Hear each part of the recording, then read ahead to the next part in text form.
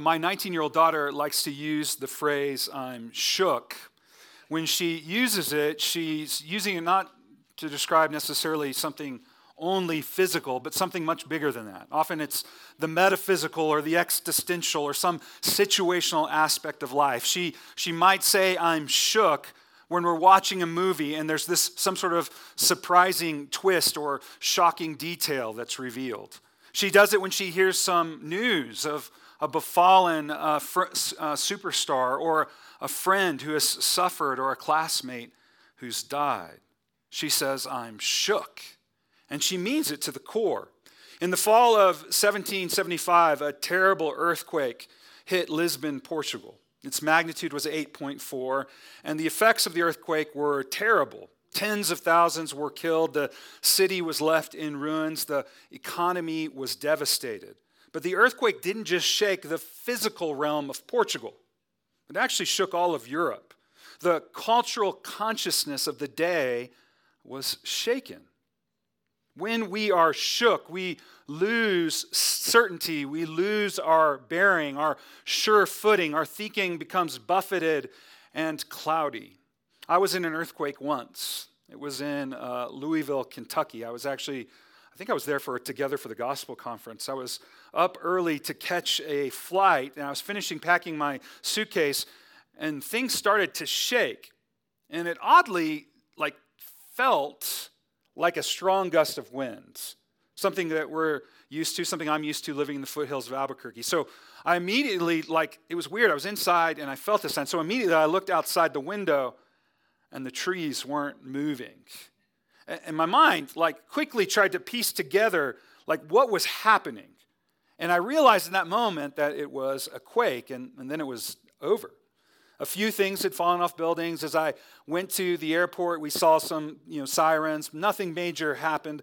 I went to the airport, and as I was checking my bags, weirdly that morning I met Kelly Pickler, the old American Idol contestant who had a short-lived country career.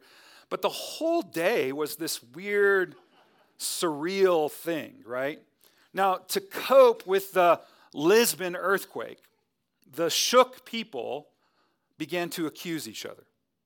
Catholics blamed the earthquake on the sins of the Portuguese. And the Portuguese blamed the earthquake on Catholicism, saying that's what did them in. God had had enough of their unrighteousness. The philosopher Rousseau blamed the architects and the city planners. And some of the citizens of Lisbon just shrugged their shoulders. And a popular saying emerged: What is right.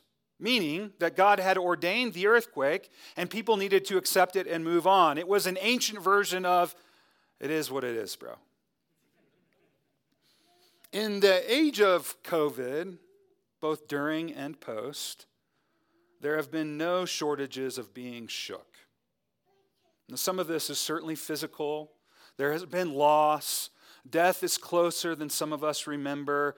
And now we're living in this inflation, the difficulty of finding cars and homes. The last two classes of high school graduates are, according to statistics, suffering mental anguish at alarming numbers. We still have things closing early, lacking employees. We have been shook, not just physically, but also psychologically. And what have we done to cope? What have we done to deal? Well, we've resorted to control. And part of that mechanism is blame and denial. We have no shortage of such things. Ways to be unshook. To somehow grab hold of these philosophical guardrails, handles. And the easiest and quickest handrail, like those in the aftershocks of the Lisbon earthquake, are blame and denial. Whether it's blaming the libs or the conservatives, the governor, the mayor, the president, the employer, the employee, the neighbor who posts everything on the neighborhood app. Everything. The family member who doesn't see things the way you do. We are buffeted, So we buffer ourselves to withstand the onslaught. All of us are like boxers who have been jolted into the corner, and as blow upon blow rains down, the only response is to cover up and then lash out with blame.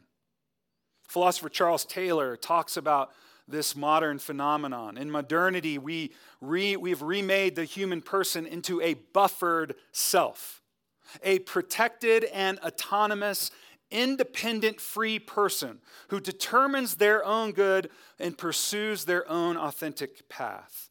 We shut out incursions of the divine or demonic to carve out a privatized space so we can be free on our own terms. We love our freedom, so we must be free.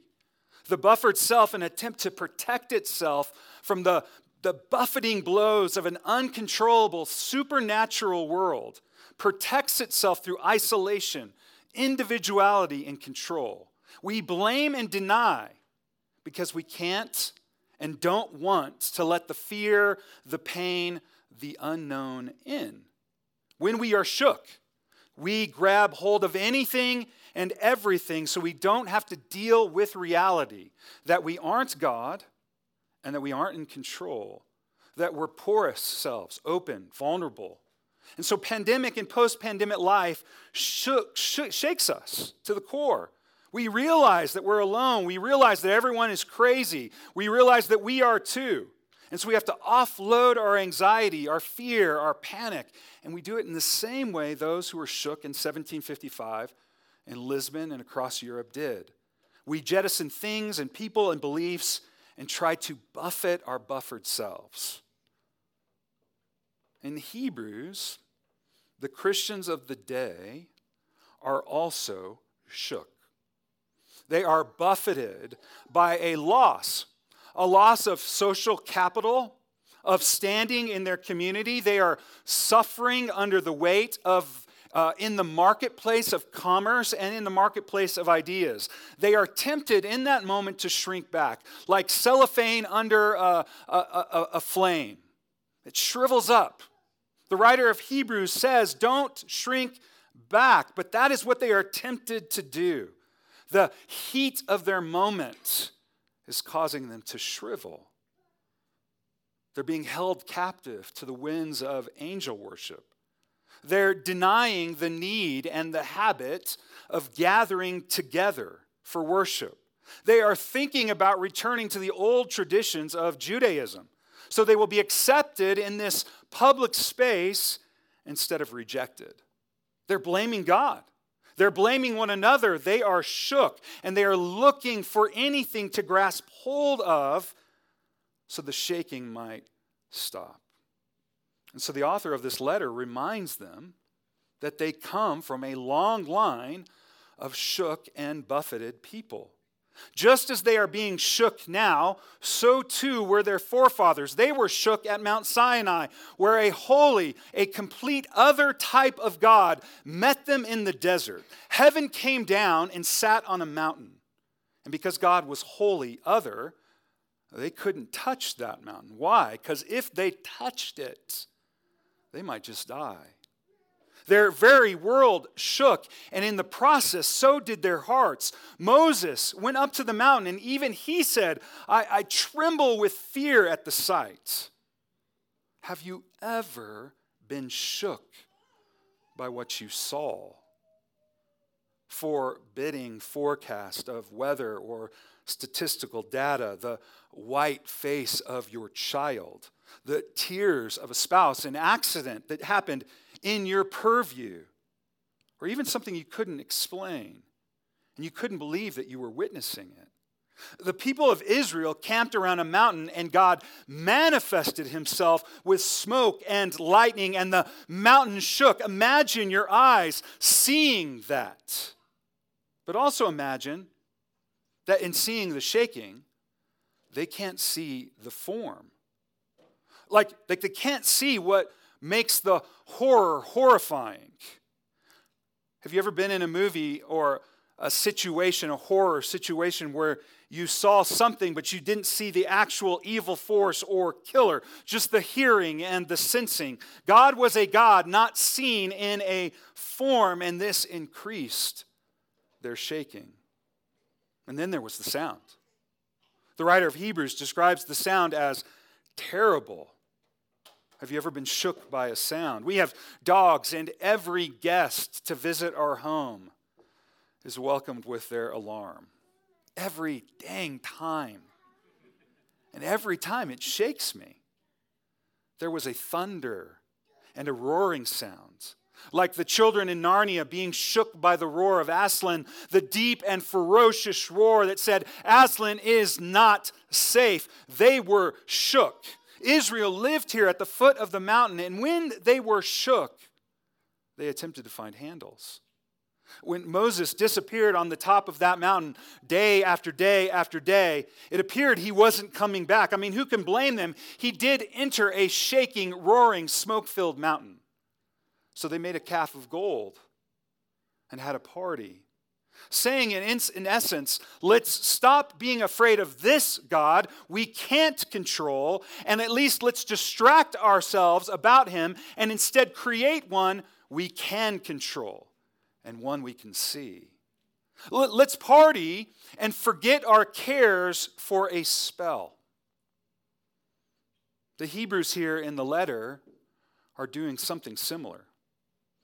They're shrinking back because of a loss of income and a loss of cultural cachet.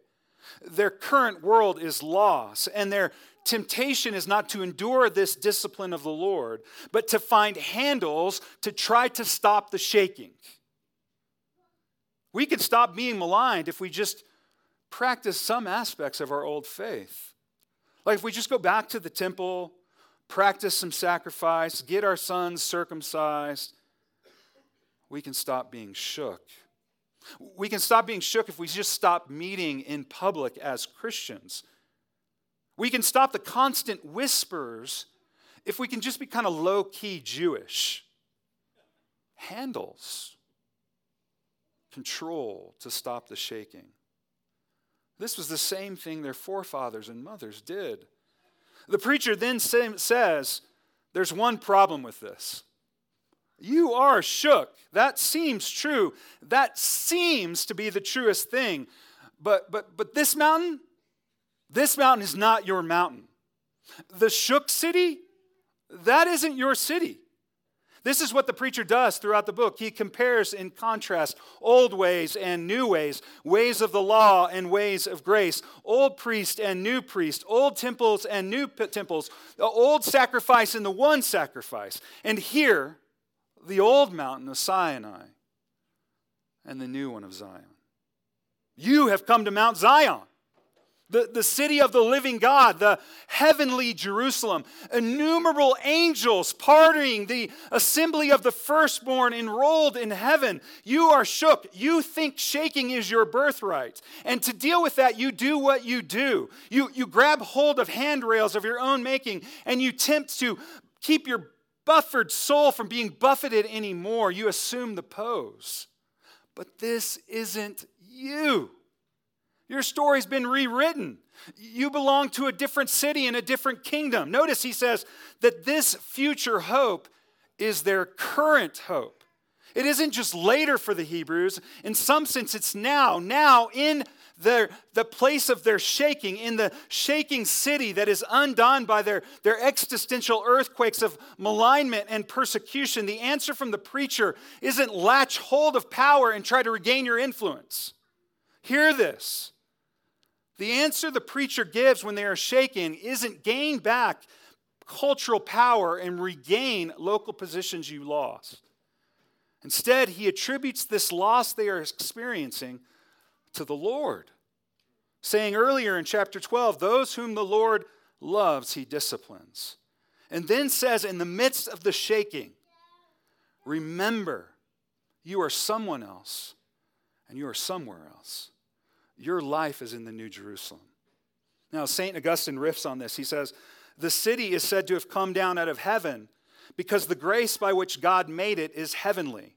And it has been coming down from heaven from its beginning, since its citizens grow in number continually to the end of the present age, by which the grace of God that comes down from above through the new birth of baptism with the Holy Spirit sent down from heaven. In other words, we participate in heaven now. At every new birth of baptism, the Holy Spirit is sent down from heaven. We stand, in other words, in both places. The shook city of pandemic and politics, in the shook city of malignment for our faith, maybe even persecution, the shook city of constant conflict, the shook city that even traumatizes us and leaves us shaking. The shook city where everything seems uncertain, where life seems so fragile. Here it feels like we are just buffered selves, and we have to cover up as the blows rain down and buffet us like a Conor McGregor roundhouse. But you're not in the city.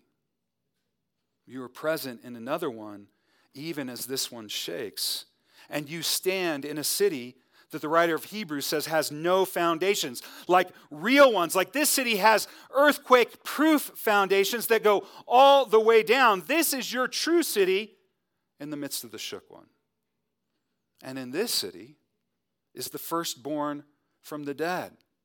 Now, here the preacher is referring to the church, the hero of the faith and the unknowns of the fight. They are the assembly of the firstborn. They are the ones enrolled in heaven. Their names are written down. In other words, you aren't alone. They aren't alone. They are known, and their names can't be revoked. Like in the unshook mountain, what these saints are experiencing is what we are and will experience. Your name is known. Your tears are kept in a bottle. They are people who also suffered. They who the preacher says the world is not worthy. They who had faith even in the midst of the greatest disappointments. They are enrolled. And they are both cheering you on, Hebrews 12:1, and they are where you actually are. What if you knew your inheritance was great and it couldn't be taken away? What would happen if your bank was shook today, but the money was coming? You see, lots of pain in the Hebrew church is loss of capital and influence within their local community. There's also pain of death, but here the preacher says, those shook realities are old mountain living. But you are on the new mountain, where God is the judge. And not like the Sinai judge, but a judge in the business of making perfect or rectifying what's gone wrong. And on this mountain, there are angels dressed to do their work, to bring messages to and fro, to heaven and back again, to offer worship on earth as it is in heaven, to bring worship as it is on heaven here on earth. And the resurrected one, it says, the one that was shook on the cross all the way down to the cataclysmic place of the grave. And when he went down to the grave, he gave the grave the shakedown. This same Jesus entered into the most holy place, like the priest would do on the most awesome day of the year, the day of the atonement. The high priest would enter with a rope around his waist in case he might be struck down. The high priest would apply the blood of bulls and goats onto the throne and the altar of God. And the horrible question of that day is, will he come out? Will we be forgiven? Or will we shake in terror at the holiness of this God? Jesus is the true high priest, the once-for-all high priest who went into the shook place, and his blood covers our blood-stained hands and our quaking hearts. Abel's blood is crying out for vengeance, the shook world of the vengeful and those who need avenging. Is there anything more shook than that, than being a victim, doing something we regret? The victim and the perpetrator need the blood of vengeance. They need atonement that covers both. The blamers and the deniers, the right and the left, the accused and the accusing. Here the pastor says, good news, you've come to him, and his blood is enough to provide vengeance and forgiveness. And because you've come to him, you can come to God, even if this God is a consuming fire. You see, in the shook places, everything you have, everything you are, your accomplishments, your charming disposition, your intellect, your connections, your sin, your anxieties, your shame, your very self, it's all burned up by the righteousness of God. For our God is a consuming fire. And through this, we are disrupted by this God. And everything that needs the shakedown gets shook. And yet when the flames have subdued, in the soft glow of the embers, one thing remains. It's God's promise. It's the only thing that's not turned to ash. It's indestructible. If there's any doubt in your mind, Isaiah 54 explicitly says, "For the mountains may depart, and the hills may be removed, but my steadfast love shall not depart from you.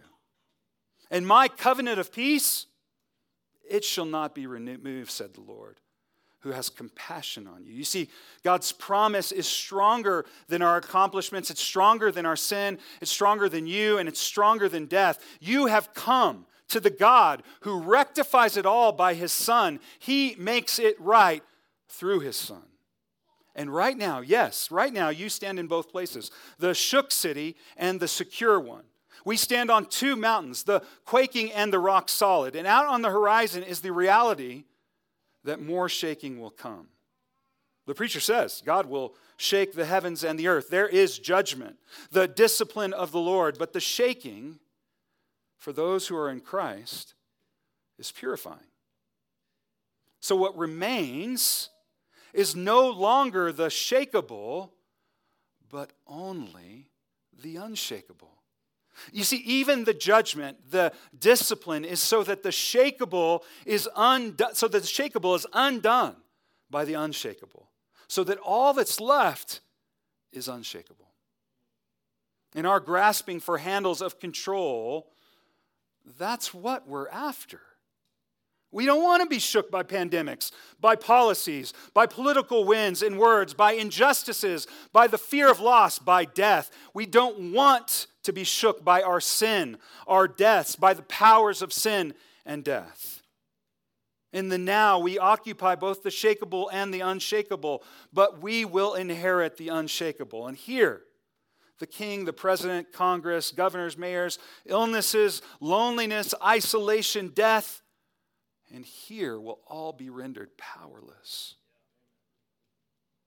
Therefore, that's the preacher's pattern, right? The therefore, because of this, Jesus, because he has walked where we walked and suffered for it, because his sufferings, even to the point of death, didn't shake him forever. We have an unshakable hope. Our truest city is an unshakable one. So the response, the application, is first the call of faith. See to it that you do not refuse this one who is speaking, even if the one who is speaking will bring more seeming shaking. It's a call to faith in his goodness, reminding that the aim of such shaking is to reveal what is unshakable. And what does it look like to listen and not to refuse? My son Deacon loves Scooby-Doo. And I think listening to and not refusing the one who is speaking looks like Scooby jumping into Shaggy's arms. Whenever Scooby is scared, undone by what he sees and hears, Scooby jumps into Shaggy's arms. Why? He knows he's been there and trusts by his very presence, Shaggy will hold him up and will keep him from totally being overcome by the shaking. In one sense, they shake together and that undoes it. Faith looks like that. Shaken, we jump into the arms of the one who was shaken. He was shaken. Scooby jumps into his arms. He knows he's been there and trusts his very presence. Shaggy will hold him up, will keep him from being overcome by the shaking. In one sense, they shake together, and that undoes it. Faith looks like that. Shaken, we jump into the one who was shaken for us, so we might be held, made unshakable. So what has you shaking and quaking? What has you backed into the corner? What's buffeting you? Like, we don't want to be shook. We don't want to be shook by people leaving our churches. We don't want to be shook by conflict in our churches, by criticism of us, by whispers about us. We don't want to be shook by our own failures, which we know very well. We don't want to be shook by the things that are happening in our home, arguments with our spouses, sickness, children who struggle as adults. We don't want to be shook by the mundane parts of life. You don't want to be shook for your desires for a family or for sins to be gone or for more money or opportunity or to stop being so constrained by things. You want to be shook by your routine. You don't want to be shook by the fear that you're going to be found out. All of this makes us groan.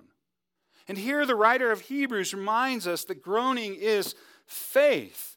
This groaning and its faith. Grumbling isn't faith. Grumbling is blame and denial. Grumbling is searching for handles of control. Groaning is placing what is shaking you into the realm of the unshakable one. Groaning is teeth-rattling faith. David Bennett, the Anglican priest and writer, says, "We are surrounded by reminders of human failure. Please don't let that drown out the reality of Christ's unfailing love and your loving response to it. You are secure. You are fought for. You matter. You are anchored in a steadfast faithfulness that will not falter even in your worst."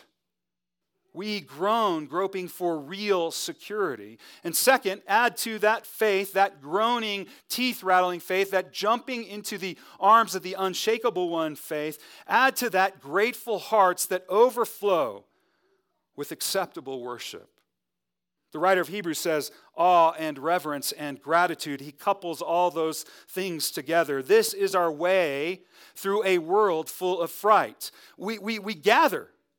We worship, we surround ourselves in the shook world with others who experience it the same shaking in different ways and yet are clinging to the unshook one together. I'm part of a pastor's cohort. Last week, we gathered together in Savannah. And part of what we did in this week together is held on to one another in our shaken world. Don't miss this, because our world has us shaking. In some ways, our world has stolen things from us or is trying to. And we need to meet together and worship together and gather around tables together, however it can be done with an eye toward neighbor love. We need to see our God, the consuming fire and judge, who is rectifying a world to set it aright. And third, the writer of Hebrews says hope. Hope tends to undermine blame and denial, the two ways we grab for handrails. Hope says the solution rests outside of us. We need rescue. We need rectification. Suffering and hope go hand in hand. And in hope, we hold tightly to the apparent paradox that all is not well and yet all will be well. In the aftermath of the Great Lisbon earthquake, other floods and pandemics, it is the only solid ground on which we can stand. The Christian hope is something to which you can cling to with all your might, because it's none other than the presence of God clinging to you. Christian hope undermines the handles of the shaking blame game, because it reorientates us to a person outside of circumstance, to another future, another city, another foundation. It also undermines false optimism, because it's a real promise bowed by a faithful God. And in a world that has been shaken, it is our only solid ground. You see, this is where this leads us last to mission. Because our quaking stories meet up with God's unshakable one. And those stories meet up with our neighbors' stories, all the places they are quaking and shaken and are buffeted, and the ways that they protect themselves by buffering their own lives, going into emotional and spiritual lockdown. Such were some of us before we met our unshakable Savior. And even too, we are tempted to shrink back into these same buffered selves, that other story. But the writer of Hebrews reminds us that your story is a place of unshaken redemption of the God who enters into ours. And this is where the preacher is taking his congregation. Through the rest of the book, that's where he will go, reminding the congregation of their mission in this world. That's our mission too. May you cling to the unshakable one, even as you feel like you're being shaken. And may you remember that you live on a mountain, that even where the shakeable things get shaken, so that they will be revealed, so they will reveal the unshakable ones. Let's pray. God, we pray that you would help us to add faith, hope, and love, that we would live into that, the gathering together as your people, the worship of reverence and awe to a God who shakes us to the core so that all that's left is the unshakable. That would be the reminder of, that would be our story, that we serve a God who in Christ went down into sin and death, suffered for us, and by his body and blood has covered all our sins, all the things that shake us in fear and anxiety have been met with an unshakable Savior. And so I pray this evening, as we come to the table, that you would remind us in bread and wine of your faithfulness, and that we might hope, continue to hope in this Savior, the unshakable one. We ask all this in the name of Christ Jesus our Lord. Amen.